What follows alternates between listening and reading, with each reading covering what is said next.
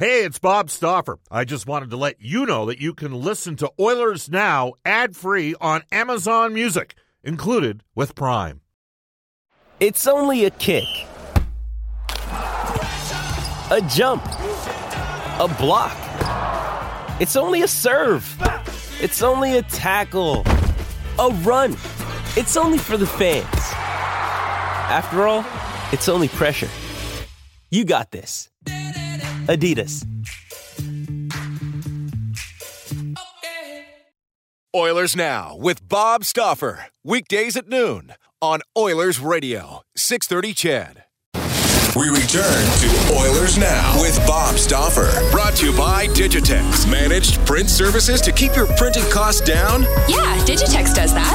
Digitex.ca on Oilers Radio, 630 CHED. 12:35 in Edmonton. Welcome back, everybody. Bob Stauffer with you on Oilers Now. Just further to the game on Saturday. During the post-game availability, Ken Hitchcock said at this time of the year, this is a quote, at this time of the year, the coaches can't want it more than the players.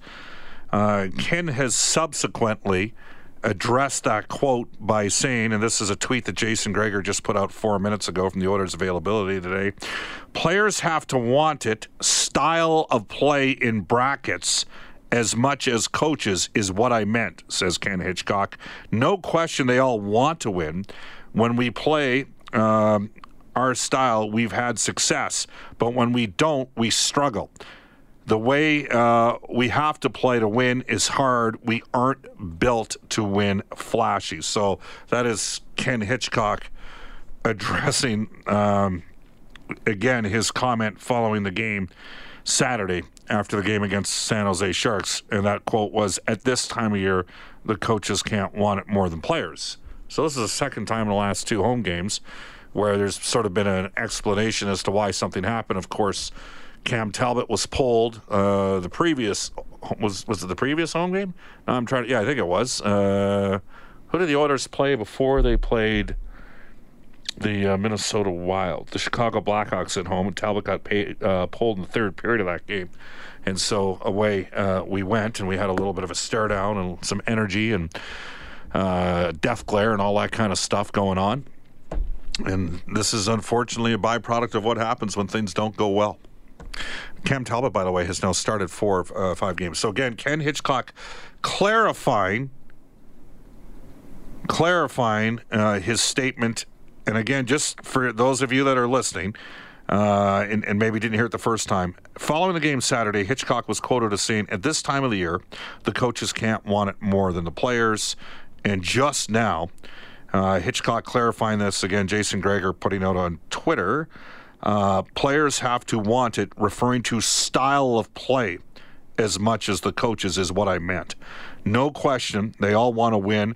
When we play our style, we've had success, but when we don't, we struggle. The way we have to play is hard. We aren't built to play flashy. All right. Just before we bring aboard John Shannon, this text from Mitch in St. Albert. Bob, it's all over but the crying. Over the last 2 years, our management team has continually downgraded the skill the team was given and has given up precious assets in the process, signing players to long-term deals that puts immense pressure on the team looking to retool while being right up against the cap ceiling. It's our fans' worst nightmare. 2 years ago, not in my wildest dream would I have envisioned such mismanagement all over the roster that has resulted in the Oilers being the worst team off the ice when Connor McDavid is on the bench. It was not a very hard job that Peter walked into, and every move he has made has destroyed our chances, says Mitch in St. Albert. He goes on to say, I don't know what happens next for this franchise, but all I know is it'll be difficult for me to continue to spend money on a very below par product. How many businesses how many businesses survive in the business world by continually providing underwhelming results? Not many. I hope for 97's sake, things improve because he's a legacy player that's on track to fall short of career expectations by means of championships, which at the end of the day is how all players are measured. Edmonton deserves better, and I don't see any end in sight. Thanks from Mitch in St. Albert. Well, you can't say I don't read the negative ones. Let's bring aboard John Shannon from NHL Hockey and Rogers. John, welcome back to the show. How was your weekend? Short, Bob, short. So was mine. Yeah. I pulled a doubleheader off on Saturday night. What'd you do? Well, I was happy with the results in one of the two games. Let's put it that way. I drove across the river and bumped in about 300 people I knew and watched the third period of the Golden Bears game against Calgary. Oh, there you go. So, well, 20-0-1 in their last 21 games, by the way. Ian's done a good job there. Ian's a good coach. Ian's probably too good of a coach to be coached in that league, frankly, but that's another conversation for another time. You heard the text from Mitch. I purposely saved that text for you. Our management team has continually downgraded the skill of the team. Was it management team? Well, I wouldn't say team in terms of everybody being on board, but let's face it, I do think that, and there are those of us who have been saying this a little longer than others, but I mean, Peter deserves the criticism for what has happened here. And I'm not trying to throw fuel onto the fire, but it's disappointing where the assets are with this team right now. I mean, there aren't as many assets as I think some of us once believed there were. Yeah. I'm not necessarily sure I agree with Mitch about getting rid of quality players. Based on what we were talking about, we're good, better role players, perhaps. The one thing I would say is it took Steve Yzerman 13 years to win the Stanley Cup in Detroit. It took some other great players. Alexander Ovechkin. Ovechkin. That was 14. That was 14 years. Okay. Mario missed the playoffs the first 5 years of his career. By the way, when he missed the playoffs, and there were only 5 teams that missed the playoffs. 16 of 21 teams made the playoffs back then. Yeah. So this is, in a microcosm, this is heartbreaking. But in big picture, I would hope that this is a bump in the road, and we're going to see better things to come over the next year or two. Yep. I would hope that to be the case as well. And we have seen teams, who saw the New York, we're going to go to New York to play the Islanders on Saturday. The team flies to Pittsburgh tomorrow. Brendan will be hosting the show. That'll be the last, by the way, that's the last game this season at Barclays. Really? Yeah, they don't play another regular season game at Barclays, and I'll be shocked if they play a playoff game at Barclays. Well, who saw that team where they are right now? Besides Gil Scott, who's the agent for Barry Trotz, because I was with Gil the night he negotiated the deal, as you know, and I was like, Barry thinks he can win there. And I'm like, what? Like, they're going to lose Tavares. This is like 5 days before they lost JT. And he's and this is it's all about structure, discipline, and accountability that both Barry and Lou, but you're going to get your fill of the Islanders over the next week or so, because you're going to see them on that Thursday night back at Rogers. So so they're a great example of what a team could do, given the right opportunity. And let's face it, Barry Trotz right now has got to be the inside track for Coach of the Year. It's a good coach. There's no question about that. Got Washington a Stanley Cup championship as well. The Oilers' result against San Jose, again, the Ken Hitchcock quote, players have to want it, referring to the style of play as much as the coaches is what I meant. So he wasn't putting the coaching, this is the way he's explaining it, he wasn't putting the coaching staff above the players by saying the coaches want it more than the players. He was referring to the style of play. Your thoughts? See, to me, when I see the Oilers in San Jose, I think one thing. Edmonton's got to have everybody pulling the rope in the same direction to have a chance against the Sharks, because the Sharks have superior talent up front. I mean, they got the highest scoring defense in the NHL, and they have superior talent up front. So it's a tough matchup for Edmonton. And no Erik Karlsson on that back end right now. Yeah. Here's the thing. Ken was frustrated. I don't think there's any doubt that his frustration came through. I don't mind people getting angry. I think it's important to know that there are people within the organization that are as passionate as the fans. Yeah. I mean, that's one of the things that I think that has been lacking from the organization in the last 3.5 years was the calm, cool, collected management style that existed didn't show much passion for the product. Do I agree with what he said? No, I don't agree with what he said. But I don't mind him being mad. I'd rather have somebody mad than somebody just slough it off and say, "Oh, there's another game. We didn't do it right." You're right about everybody pulling in the same direction, and particularly when the Sharks go and take the lead the way they did.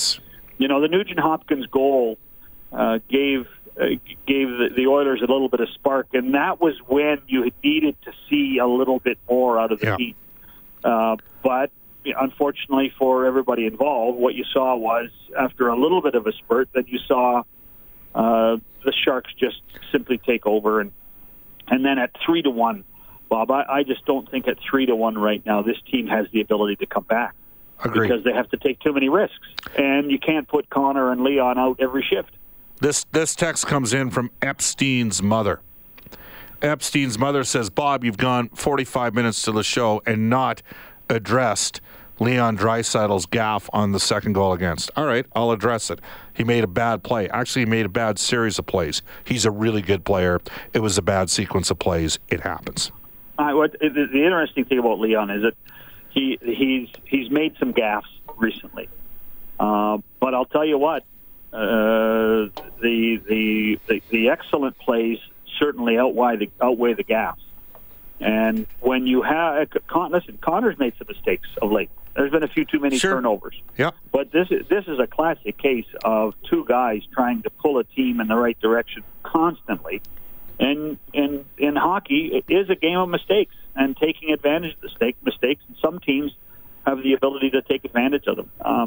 Leon and Connor are the least of the concerns for Oiler fans at any point with this organization. And here's the thing. There's lots of, if you've listened to I think you can read between the lines of what we're saying regarding some of the management decisions that were involved in at the end of the day, John, Peter Chiarelli was relieved of his duty because the team did not get the results, and the reason why they did not get the results is there was poor pro player procurement, and now another byproduct is bad cap management. And that's not on the capologist, Bill Scott. That's on the GM of the team, Peter Chiarelli. He's the one that orchestrated the deal. So that's the primary reason he's no longer here. But at the end of the day, I just want to say something.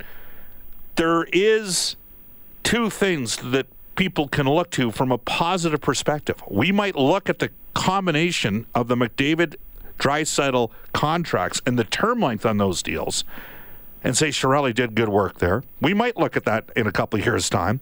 And the other thing is we're starting, and I'd only say the Oilers are average in terms of the depth that they've built up in the organization.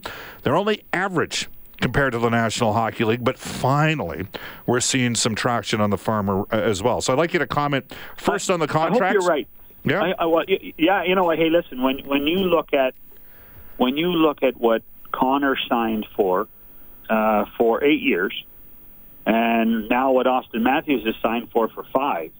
I mean, the palpitations that are going to occur in Leafs management office 5 years hence are going to be a lot worse than when the Oiler fans know that Connor is still going to play for 2 more years in Edmonton.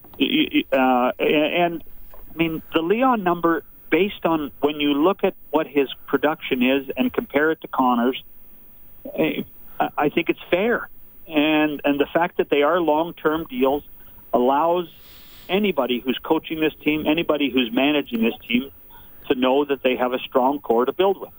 You know, and I'm one of those guys. I think you put Darnell Nurse on that list. I like Nurse as a core guy. I think there are still a couple of other core guys in this organization that they can build around. And Klefbom's got a terrific contract. Yep. Yeah, Klefbom and Larson. All of a sudden, you got 3 defensemen you believe in. You got 2 forwards you believe in, and now you got to work on the rest. And you really do. You have to work on the rest. Let's face it. You don't have Nugent Hopkins in that list? I would have Nugent Hopkins in that list. Yeah, well, you're entitled to your opinion. Oh, okay. Well, obviously. I know. I mean, and I mean that's fair. I mean, Ryan's been a good player for this team for a long time. And would you like him to? But you can't make him bigger. You can't. And he does serve some role. So I mean, if you want to put him in that list, I'm not going to argue with you, John. I'd like to see more out of him at times, but I don't know what more you can do with his skill set and his size. Okay. John, and it's funny, we look at Draisaitl and McDavid, and, Leon Draisaitl is going to be, I'll have to look this up, but my guess is there's only going to be 5 players in the league at the end of this season that have had 3 consecutive 70-point-plus seasons. Okay? Yeah. And Leon's going to be one of them. Obviously, Connor's already done that. Patrick Kane being another. Did Kane get to 70? I don't think he got to 70 last year. Anyways. So right now, like there's some segment of the population base or the fan base that's going to say they need more out of those guys. Those guys are making the big money. They need more. And I'm kind of like, I'm sorry, man. The rest of the roster isn't there. And we had this narrative being pushed 3 or 4 years ago.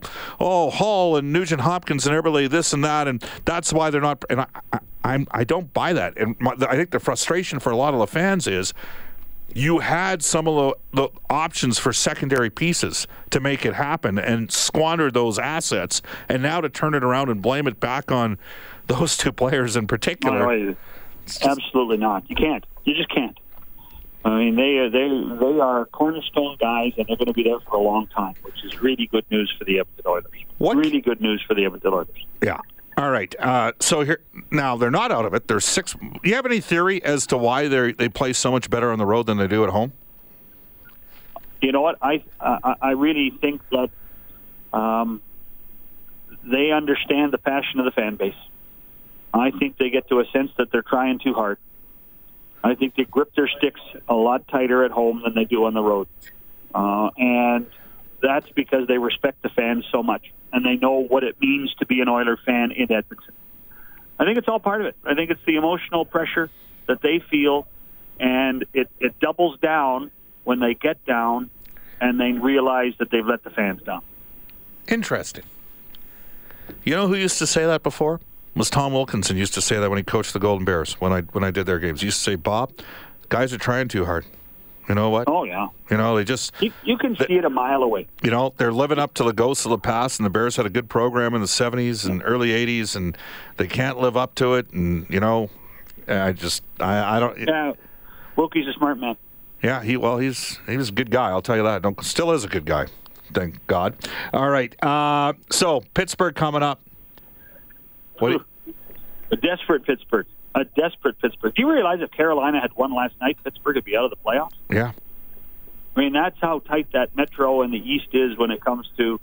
I think a lot of people thought that all those seedings were set in the East, but it's just not so. You're going to get a wounded Penguin on Wednesday night, and that's the least of anybody's worries because they're going to be hard to beat at home. They're not playing well. Malkin has been hurt, so you have to wonder about him. The old Oiler, Justin Schultz, is still out, but Chris Letang and Crosby and Kessel are there. They can, and in many ways, when you look at what the Penguins, the good side and the bad side of the Penguins, their biggest question all season long has been, have they had consistent goaltending, which is similar to what the Oilers have gone through. Yeah, I think we'll see Mikko Koskinen against the Penguins. I would actually start Talbot against the Islanders just because goalies that go into that building, Barclays Center, first time, and it can be ugly. It's a tough place to read pucks on. John, we appreciate your time. All right, we'll see you next week, Bob. Yep, that's John Shannon from NHL Hockey and Rogers. It's 12:53 at Edmonton. Guests on the show receive gift certificates from our friends at Ruth's Chris Steakhouse. Ruth's Chris, it's the greatest steak you've ever had. Follow Sizzle to 9990 Jasper Avenue.